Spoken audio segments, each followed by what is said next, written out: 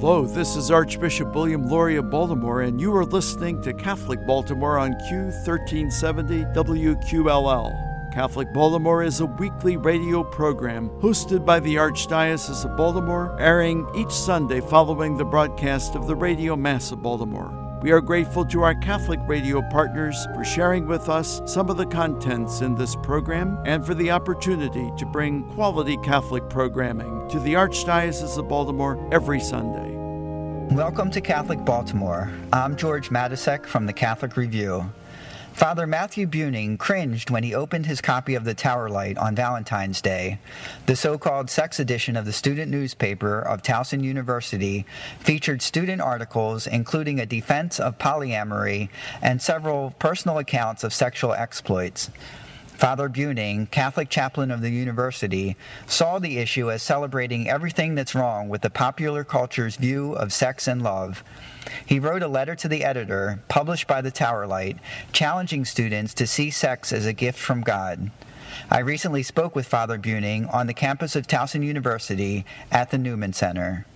It reminded me of a great story of a Catholic speaker who said that there was this, like in the 60s, there were two people, Hugh Hefner and John Paul II, who found in the garbage the image of human sexuality. It was all crinkled up and it was all kind of ruined. And Hugh Hefner looked at it and he said, "This is important." John Paul II looked at it and said, "This is important." The only problem is that Hugh Hefner just took it and kind of looked at it all crinkled and distorted and just kind of said, "This is important, we should really look at this." And he presented a kind of distorted, twisted view of what is truly important, sexuality and love. John Paul II, rather, took this image out of the garbage and smoothed it out and opened it back up and made it into what it truly is, a beautiful expression of God's love for us, a gift that God has given to us. And then he said, "Let's look at this. That not the distorted image, but rather the purified and true image, what it is." So I just really thought to myself on that Valentine's Day that they're looking at a distorted image and they're confused. They know something's important about it, but they don't know what, and they don't have a clear sense of that this is a gift from God and that it is something to be treated with reverence, and it's the highest expression in many ways of human love. And so I decided to write this article and write it in a way that was not going to condemn other people's views. I know that doesn't go very far on college campuses, but rather challenge them to a new way of looking, use their own kind of desires to be different and radical and against the culture kind of thing, use that to inspire them to this high calling of Christ to save sex to marriage, to respect the dignity of every human person, to be free from the temptations of pornography, at the same time also, stay away from drugs and alcohol, those kind of things, which tie into it tangentially. So, so I decided to write that, and it was immediately, I sent it that day, Valentine's Day, the next day, and it was in the afternoon or so. The next day, it was on the online version. And I thought, oh, wow, that's great. It's on the online version. And that's when the emails started coming in, kind of saying, wow, we really thank God for someone saying this. Most of them from teachers that were just overjoyed that somebody was fighting against the tidal wave of craziness that was being presented to the students. And they've seen the negative effects. One was a nursing teacher, a professor, and just kind of knowing the other side of what happens when people follow the worldly ways of how to deal with sexuality and love, and the pain and broken hearts, physical illness, all those things that come along with it. So it seems like what's happening on this campus is not isolated at this campus. So you could probably go to any campus in the country and the same thing is happening. How does the church break through that notion of sex as recreation, or it's just something everyone does, is you do it for fun and that's the end of it? There's no higher meaning to it. It's a great question. I think a lot of our job is going to be picking up the pieces.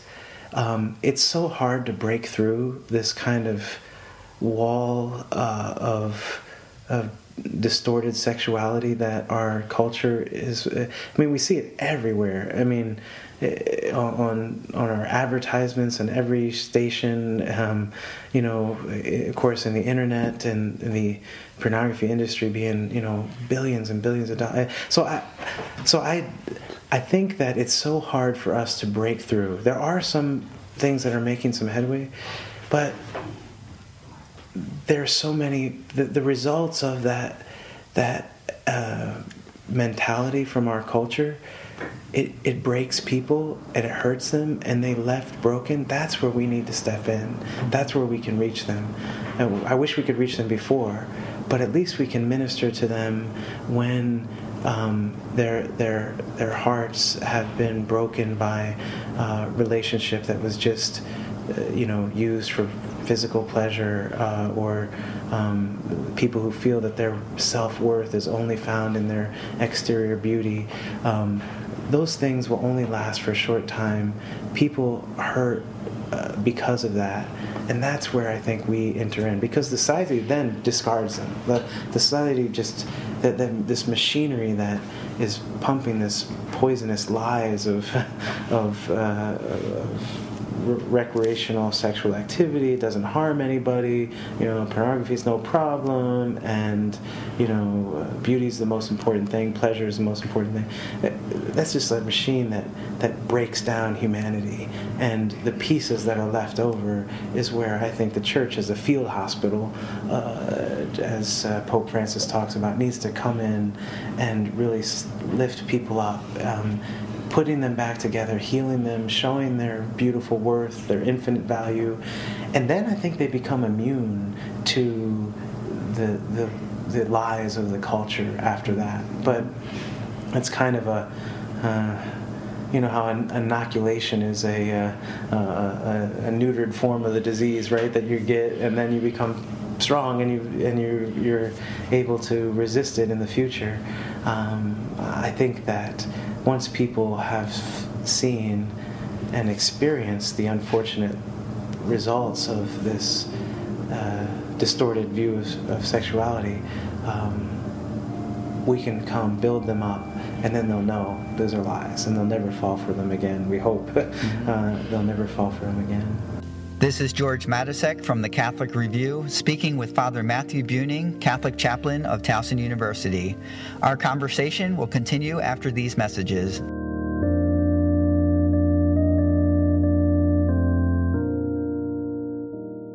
Catholic news from the Archdiocese of Baltimore and around the world, with the Catholic Review. If you're a Catholic in the Archdiocese, or for that matter, a person of any faith in Baltimore City, chances are you've run into Bishop Dennis Madden, Auxiliary Bishop Emeritus of Baltimore. Known to always have a smile on his face and a twinkle in his eye, he has confirmed thousands across the Archdiocese, as well as led countless prayer walks through the most afflicted neighborhoods of Baltimore City. A savvy negotiator with a doctorate in psychology and a resume that includes a decade in the Holy Land and serving as point man for the U.S. bishops for all things ecumenical and interfaith, Bishop Madden submitted his resignation to Pope Francis as required on his 75th birthday, March 8, 2015. He's not retiring anytime soon, though. Baltimore Archbishop William E. Lori has asked Bishop Madden to remain quite active as urban vicar, serving the city parishes he has known and loved for so long. April 1st was the 50th anniversary of Bishop Madden's ordination to the priesthood, and our April issue, available now in parishes, has a special section dedicated to the man who grew up in the Bronx, joined the Benedictines, and eventually found his way to Baltimore. Learn about how his father, a railroad brakeman who brought, quote, hobos, unquote, home for dinner, shaped the nascent bishop, who would go on to get involved in the peace movement, work with violent offenders, and much more. It's all in the Catholic Review. Also in the Catholic Review, on our website, did you know hundreds of people marched through the streets of Annapolis April 3rd to speak up for the vulnerable in the 39th Annual Maryland March for Life? You might not know because the 3rd was also opening day. You can read all about the march, however, on CatholicReview.org. And speaking of life, the daughter of a great pro-life saint visited the Archdiocese March 30th. When Dr. Gianna Emanuela Mola was in the womb, she told an audience at St. Paul Parish in Ellicott City a tumor threatened both her life and that of her mother, St. Gianna Beretta Mola of Ponte Nuova, Italy. The woman was given 3 choices: a hysterectomy to save her life but end her baby's, an abortion followed by surgery, or a risky surgery to try to remove the tumor and avoid harm to her baby. You've probably surmised, through the word saint that precedes her name, that St. Gianna chose the last option, the risky surgery. Learn more about her, a woman bold enough to proclaim her love for her future husband, a shy man, in a letter, at CatholicReview.org. Visit CatholicReview.org for many more stories and for breaking news. From the newsroom of the Catholic Review, this is Eric Zygmunt. Do you want to know more about what's going on in the church and the world than you can get from your daily newspaper or local TV? Read the only publication in the Archdiocese of Baltimore that covers the church full-time, the Catholic Review. Pick up the print magazine monthly at your parish or have the Catholic Review delivered to your home every month. You can get fresh news every day online at CatholicReview.org. Subscribe to the Catholic Review e-newsletter for twice-a-week updates. Just text CR Media to 84576. Find our app on Apple and Android, and follow the Catholic Review on Facebook, Twitter, Instagram, and Pinterest. Wherever your faith takes you, Catholic Review Media is ready to inspire, teach, inform, and engage. Read it today in print and online at CatholicReview.org. That's CatholicReview.org. With Palm Sunday this weekend, the Catholic Church enters Holy Week, a solemn period when the Church marks Christ's entry into Jerusalem, the institution of the sacraments of Holy Communion and Holy Orders, the Passion and Crucifixion of Christ, and His triumphant resurrection. On Monday at 7:30 p.m., Archbishop William E. Lori will celebrate the Chrism Mass at the Cathedral of Mary Our Queen in Homeland. During the ancient rite, the Archbishop will bless oils and consecrate chrism that will be used in the sacramental life of the Church throughout the coming year. A team of volunteers will fill approximately 600 bottles with the blessed oils, distributing them to representatives of parishes and institutions at the end of the Mass. In a show of unity, priests from throughout the Archdiocese will publicly renew their commitment to priestly service during the liturgy. Everyone is encouraged to attend this celebration. The time of the Mass, once again, is 7:30 p.m. on Monday at the Cathedral of Mary Our Queen.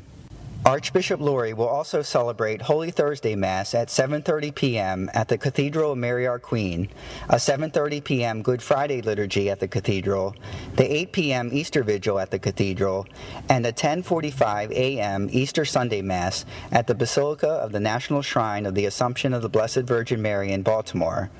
Catholics are welcome to attend celebrations with the Archbishop or attend Holy Week liturgies at their home parishes.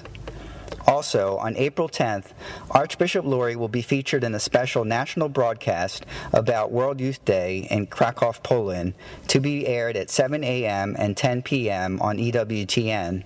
Produced by the Knights of Columbus, which Archbishop Lori serves as Grand Chaplain, the program will include a spiritual reflection by Los Angeles Auxiliary Bishop Robert Barron and a panel discussion on religious liberty that includes Archbishop Lori, the chair of the Ad Hoc Committee for Religious Liberty at the U.S. Conference of Catholic Bishops. Once again, that special program airs April 10th at 7 a.m. and 10 p.m. on EWTN. The season of sacraments is nearly here. First Holy Communion, Confirmation, and weddings. Visit the Baltimore Basilica, America's first cathedral, and stop by the gift shop for all of your gift needs. From beautiful frames to crucifixes and crosses, statues, and one-of-a-kind rosaries, the Basilica gift shop has it all. Friendly, knowledgeable staff members can help you select the perfect gift.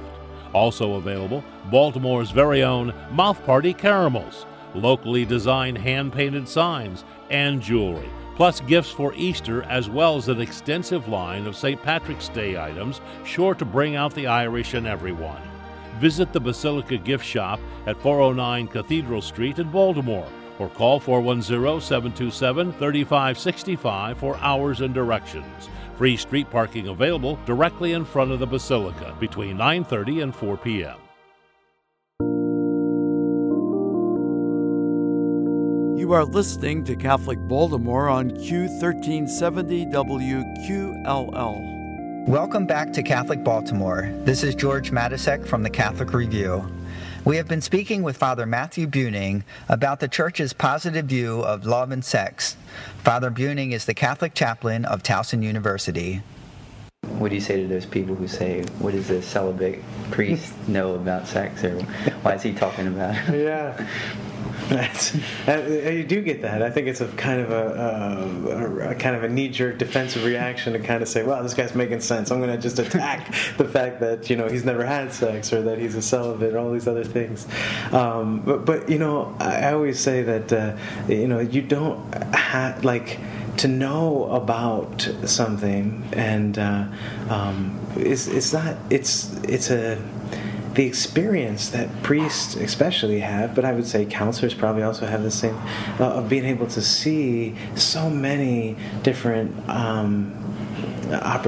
cases or opportunities, things, people that you've been working with so many married couples throughout your ministry, that you learn from them, the fundamental aspects of what works, what doesn't, and so really you, unlike someone who might have just one experience with, a couple, for example, that has one experience, you've got an experience of lots of different couples that have come to you, you've talked to, you've observed, you've watched, you've helped in some ways. So you kind of, you actually widen your knowledge base by being celibate, because you can learn from so many different other couples that the average, just good married folk would not be able to kind of see. So I guess the experience in the confessional also opened you to lots of insights there. Well said. Yeah, that's a great point. I know that's where the it just becomes clear of how the epidemic of pornography, and how really serious it is, and how it really does. We try to not talk about it too much or whatever, but it really is. I think it hurts people, and they feel isolated, and they don't know that there's a lot of people struggling with this, and they feel like they're the only ones, and they feel like this is they are a bad person, or they just they're so weak or whatever. And so I think you're right. Learning in confessional to kind of uplift people, remind them that the Lord is so merciful and loving and kind, and He understands our own human nature, because He became human Himself. So He understands our struggles, and is always going to be there for us. In that, what I always tell people, fight the noble battle. It just don't give up the fight. It is a hard fight, and it's going to be filled with ups and downs, some great victories and some crushing defeats. But just don't give up the fight. It is so worth it. It is so valuable, and it is so difficult in our world today. Sometimes we feel surrounded, and we just want to just put up the white flag and say, okay, culture wins. I give up. But just keep up the fight. What is it like for you personally to go against this tidal wave and try to help others to stand up against it? It can't be easy. God knows that I am so weak that I don't understand how people have been so kind to, like, I write this letter, or I speak out about these things, on a somewhat regular basis, and I'm still just waiting for somebody to, start firing back or get upset, but I haven't experienced that yet. And I know that many of the greatest kind of Catholic apologists nowadays, talking about these things, they get attacked all the time, and well, probably because they're much more effective at fighting against this culture. I really believe, and experience has borne me out every time, that women especially, but even guys, they know what they're doing wrong, and they're attracted to the church's view of love and of sex, and they I think the truth will win out, as they say. It sounds like the approach you take is so important. I mean, like, the Archbishop's motto is charity and truth, and that seems exactly what you're trying to do. You're trying to speak the truth, but be pastoral and understanding and charitable. Yeah, he's a model for it, of course, but the quickest way to turn everybody off and to just make sure no one listens to you is to speak truth without charity. Mm-hmm. And it's a disaster, and it hurts everyone. I always think it's hypocritical too, because how much mercy do I need and love do I need in my life? So I depend on that, and I depend on it for others as well. So I would I think you're exactly right, that pastoral approach, kill them with kindness. Mm-hmm. That's always the way to go. Yeah. Anything else you learned from this whole experience? I think I'm continually reminded of the fact that people want they want to go out into the deep. But John Paul's probably his most famous line was to young people: "Put out into the deep water and lower your nets for a catch." I think that people really want to be challenged to be better than they themselves think that they can be. So I think this was confirmation of it, the positive acceptance of this message. Even if people disagreed with it, they recognized that this was challenging them. This was moving them, out into deeper water, and not where it's just safe and comfortable, where we can really make a big catch and not just a small little fish.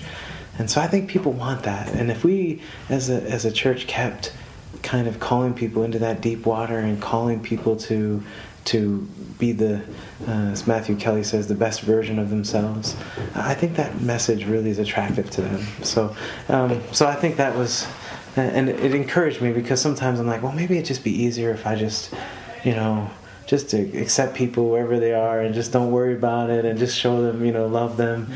But real love is loving them where they are, but not allowing them to stay there, mm-hmm. Moving them forward. So, so it's been encouraging that way. Thank you to Father Matthew Buning, Catholic Chaplain of Towson University, for speaking with us today. For more, be sure to check out CatholicReview.org or look for the Amen column in the April edition of the Catholic Review.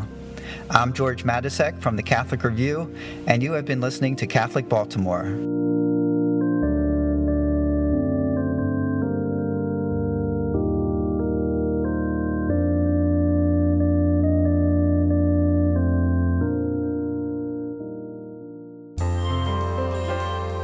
For 143 years, New Cathedral Cemetery has served the needs of the Catholic community of Baltimore and Central Maryland. New Cathedral is the only cemetery owned by the Archdiocese of Baltimore and is the final resting place for many religious orders and famous citizens. 125 acres of rolling hills, trees, and beautiful monuments, the cemetery is an oasis of peace and tranquility and is located off Edmondson Avenue just outside of Catonsville. New Cathedral is dedicated to the task of tending to the mortal remains of our dearly departed and has many more years of available space. If you are in need of a burial site, vault, monument, or marker, or just a respectful location to place your cremated loved ones, our counselors will help you through this process and make sure the wishes of you and your loved ones are honored.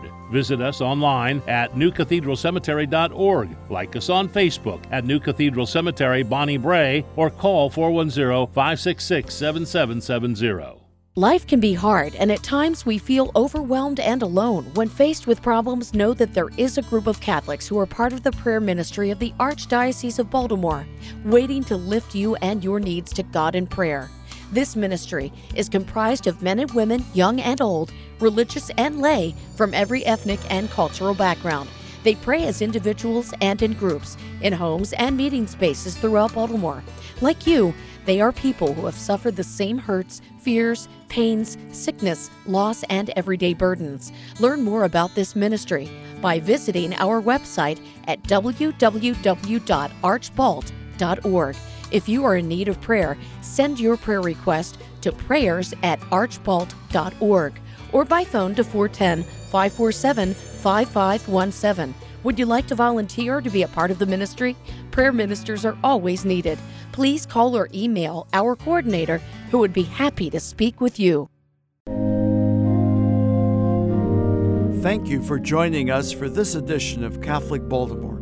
As we prepare for the week ahead, let us do so in prayer together as one community of faith. Our Father who art in heaven, hallowed be thy name. Thy kingdom come, thy will be done on earth as it is in heaven. Give us this day our daily bread, and forgive us our trespasses, as we forgive those who trespass against us. And lead us not into temptation, but deliver us from evil.